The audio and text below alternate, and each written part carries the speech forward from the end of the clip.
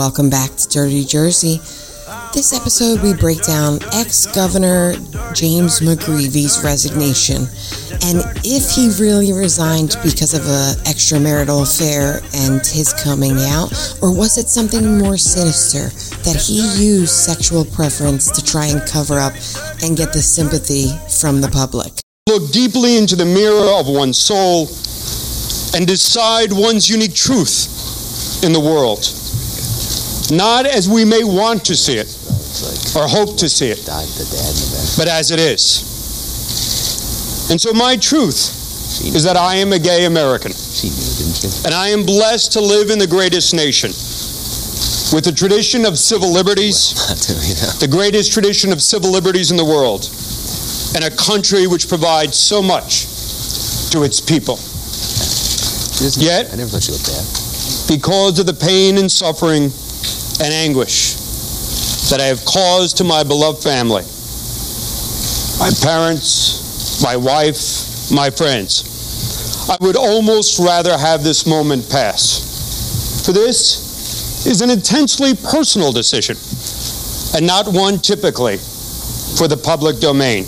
The governor's top fundraisers were indicted on charges of bribery and extortion. While the governor was never charged, he admits he was secretly recorded as part of the federal corruption probe. From a political level, the sharks are circling the water. They smell the blood. And that political dance has already begun. His decision to resign on November 15th appears to be a preemptive strike. As early as Friday, New Jersey's former Homeland Security Director, Golan Chappelle, is expected to file a lawsuit accusing the governor of sexual misconduct. The sordid details likely to accompany the lawsuit have Republicans pushing McGreevey to resign now. Who is Gopal Chappelle? Well, he is a young gentleman that McGreevey met in Israel on a trip. And McGreevey decided that he was going to bring him over with no American citizenship. He was an Israeli citizen, and made him the head of Homeland Security in New Jersey after giving him what some would call a fraudulent working visa, and thought to have had some sort of, uncomfortable situation that prompted his mom to ask about his sexual orientation. Come to find out, that is the gentleman that he was having the extramarital affair with, or at least one of the gentlemen. And Gopal Chappelle is who brought down the McGreevey administration and said that he was going to file a sexual harassment claim against McGreevey. McGreevey was actually the first governor to live in Drumthwacket, the governor's mansion, full-time with a child. So he said he had to turn and convert the garage into a facility for his 24/7 state trooper tax-funded security. And so he did that on the tax dollar. But he also had to provide Gopal Chappelle a place to live. So he provided him an apartment in Woodbridge. He also provided, even though Gopal had a very nice Mercedes and $110,000 a year salary, he would provide him state trooper escorts in their vehicle that would drive him around. And it is said that Chappelle was actually seen in Drumthwacket wearing loungewear and lounging around in sometimes a robe. Now, McGreevey also could not stay away from the luxury rides in the New Jersey State Police helicopter. He took 272 state police helicopter rides in his first 10 months in office at $1,200 a pop. Now, a few people did also come out after McGreevey's resignation and accused him of sexual encounters. One gentleman actually was an paid aide to the campaign, and said that he had threesomes with both Gina McGreevey and also Jim McGreevey prior to him becoming governor. There's a twist in the divorce of former New Jersey Governor Jim McGreevey and his wife. A divorce coming after McGreevey revealed he is gay. A former aide, 29-year-old Teddy Peterson, says he engaged in threesomes with the couple before McGreevey became governor. McGreevey confirms it happened and said it's time to move on. So let's move on from the sex piece that McGreevey has put into the public to kind of cover up the corruption piece. So his fundraisers got him in as much trouble as his bad hires and also, his extramarital affair. So he at one point had Charles Kushner, a big-time political campaign contributor, who basically helped fund McGreevey's political career. And he was the star of one of those extremely weird and bizarre things that could only happen in the state of New Jersey. Governor McGreevey's top political fundraiser was arrested today on obstruction of justice and related federal charges. New Jersey-based developer Charles Kushner is charged with hiring a prostitute to blackmail 2 witnesses in a federal investigation where he is a target. State House correspondent Jim Hooker has the story. Kushner, a major Democratic campaign contributor and political player who'd served briefly on the Port Authority of New York and New Jersey and was once nominated by Governor McGreevey to head the authority's board, sat in handcuffs before a U.S. magistrate in federal court in Newark. He's charged with attempting to intimidate witnesses in a separate probe by the U.S. Attorney's Office involving his real estate holdings and federal campaign contributions. Mr. Kushner engaged in a conspiracy with co-conspirators to hire prostitutes to entice witnesses who were cooperating with the federal investigation into engaging in sex acts with those prostitutes and to have those sex acts then videotaped. Now, yes, that was Chris Christie, then U.S. Attorney General. And what he failed to mention was that the victim of Mr. Kushner was his own brother-in-law, and he actually sent the videotape to his own sister of the staged setup of his brother-in-law having sex with a prostitute. Now, Kushner gave McGreevey's campaign a recorded $1.5 million, which got him a cushy seat on the New Jersey and New York Port Authority board.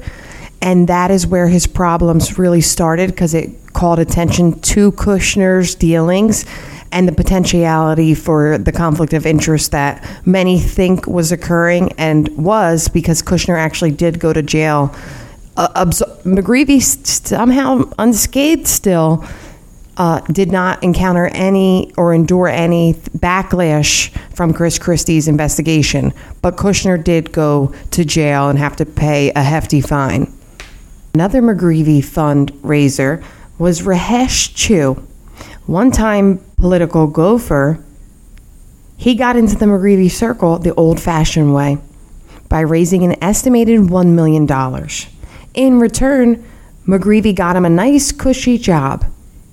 He didn't just get him, he actually created an $85,000 a year post in the Secretary of State's office that Chew boasted made him Assistant Secretary of the State and the 3rd most powerful guy in New Jersey government. Now remember, this was back when reporters actually decided they would do some sort of investigative reporting. So following 2 Bergen Record reporters investigating Chew, he did resign, and they started investigating a situation where business owners had been cited for code violations or were seeking zoning variances while McGreevey was mayor in Woodbridge. And one of those women said that Chew told her he could take care of her problem for just $3,000 contribution to McGreevey's campaign. Now, 2 months after Chew's resignation, the FBI handed documents to the Democratic State Committee, pursuing a subpoena for documents between Chew and McGreevey. And needless to say, that was the end of Chew on the political spectrum in New Jersey. Now, in that subpoena, the FBI also saw information on another Democratic fundraiser, David Damiano. Governor McGreevey today mounted a spirited attack on U.S. Attorney Chris Christie for his handling of the indictment of a Democratic fundraiser and acquaintance of the governor.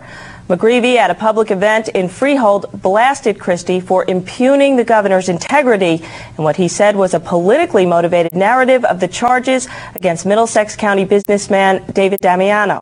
State House correspondent Jim Hooker has the story. It was a visibly choked up McGreevey who launched into a defense today of the actions of his administration as well as himself in the wake of the corruption indictment unveiled by the U.S. Attorney yesterday. The wording of the indictment, not the indictment per se, was overreaching and political in tone as opposed to focused. It was almost unlike any indictment I have ever read. The governor, who was not cited by name in the indictment, said he believes he is the state official number one referred to in it. The charges allege Middlesex County recycler David Damiano extorted campaign contributions and sought government favors involving a farmer seeking a better price for his publicly condemned Piscataway farm. Today, McGreevey told reporters he reviewed the indictment and an accompanying press release more carefully last night and was angered by what he read. I think an attempt is made to infer that some person of state government had any involvement in the allegation set forth. Now, Damiano refused to implicate McGreevey in any of the proceedings. Even though McGreevey was implicated on Halper's own recordings, he was the gentleman with the farm, and he actually was secretly recording this situation and giving that information to the FBI. There was actually a code word, Machiavelli, which was the known code to say that this government official actually knows what we're doing. Now, McGreevey was caught on tape saying Machiavelli, but he later, said that was a coincidence, that he just happened to say that a couple times. Now, after all of this resignation, FBI indictments, and McGreevey going unscathed, he stayed in New Jersey, moved to Rahway, and actually went to a mental health rehab facility to seek help. In 2007, he went on to study at a seminary and became what is known as a leader or a ministry leader when he graduated. And while in that seminary, he started to become involved with what is now the re-entry program into prison. And he was mainly with females in the women's prison. He also signed book deals, and there was an HBO documentary, and the filmmaker, well, I just listen and see who that filmmaker was for McGreevey. What a journey it has been for Jim McGreevey since he stepped down as New Jersey's governor back in 2004. Now with a prison ministry. That story is told in the new HBO documentary, A Fall to Grace. And we're joined now in our Sunday Spotlight by Jim McGreevey and the filmmaker Alexandra Pelosi. Thank you both for coming on. And Jim, turn back the clock 10, 15 years. I imagine when you thought ahead to 2013, you thought a lot more about the White House than a women's prison. Sure. I think that was the driving impetus to think about politics and the inevitable, or I would hope to be the inevitable next step. Now, after McGreevey graduated from seminary school, he was actually denied his application to become a priest was rejected. So Mayor Fulop gave him a job for $110,000 a year to work with the females he was working with for free in this reentry program. I'll have to do a whole episode on that prison reentry program that New Jersey has. Some of the board members are Chris Christie, Al Sharpton, McGreevey, different elected officials, and the said goal is to lower the re-entry of offenders into prison, because it's statistically that, people that come out of prison go back in. So they said their goal is to stop, that re-entry statistic while in prison. At the ribbon cutting for McGreevey's reentry program new subsector building that he was being paid $110,000 a year for by Fulop, Nancy Pelosi was there. Alexandra Pelosi was the filmmaker for McGreevey's movie. But at this ribbon cutting, it was actually Chris Christie, Fulop, McGreevey, and Pelosi, and as among other, political members within New Jersey. Oh, and Menendez. How could I forget? He was also attending this free entry program, which he also will get a whole episode. But I would like for you to hear what, fast forward, through these years. I think he worked for, McGreevey worked for the reentry program at a salary of the $110,000 up until recently, when he actually was voted off and fired by the board. Just to be clear, Fulop is actually the mayor of Jersey City, and that was the location where McGreevey's little subsector building of, stop reentry into prison, that's where it was located. So a lot of this is in Jersey City. I've been around this board for 18 years, and there's been politics as it will be. But I've never seen the tentacles of politics so deeply entrenched.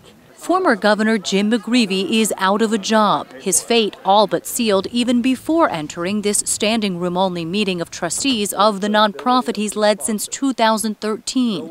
In a 5-3 vote with one abstention, the board quickly moved to terminate McGreevey. Fulop accused him of misappropriating funds. McGreevey denies all of it. I'm just asking for the truth, and I would ask the board members, indeed those new board members, many of which this is their first board meeting, to give me a single reason why I am being terminated. McGreevey says he's being removed because he fell out of favor with Jersey City Mayor Steve Fulop. Fulop appointed the former governor as executive director at the Jersey City Employment and Training Program known as Martin's Place. But McGreevey insists things went sour after he fired a Fulop political operative and says Fulop began replacing board members with his political allies, including the chairman and JC Board of Education President Sudan Thomas. Thomas will take over as interim executive director. Because that's not a conflict of interest to have the Jersey City School Board president now on this separate board of trustees.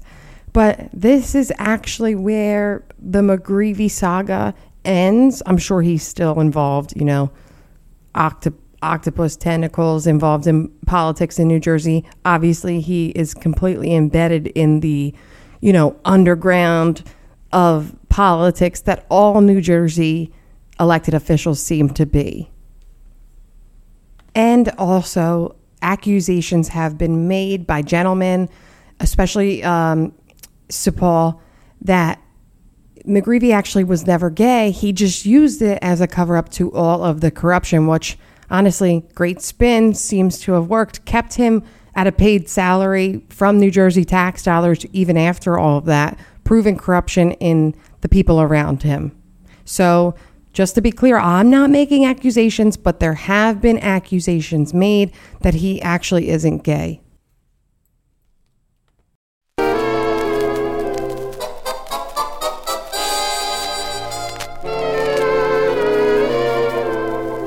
Bright lights are glowing, sea breezes blowing, all along New Jersey shore. Music and dancing, love and romancing, all along New Jersey shore. Out on the boardwalk we'll stroll without a care, daytime and nighttime, so happy to be there. I will remember June till September, all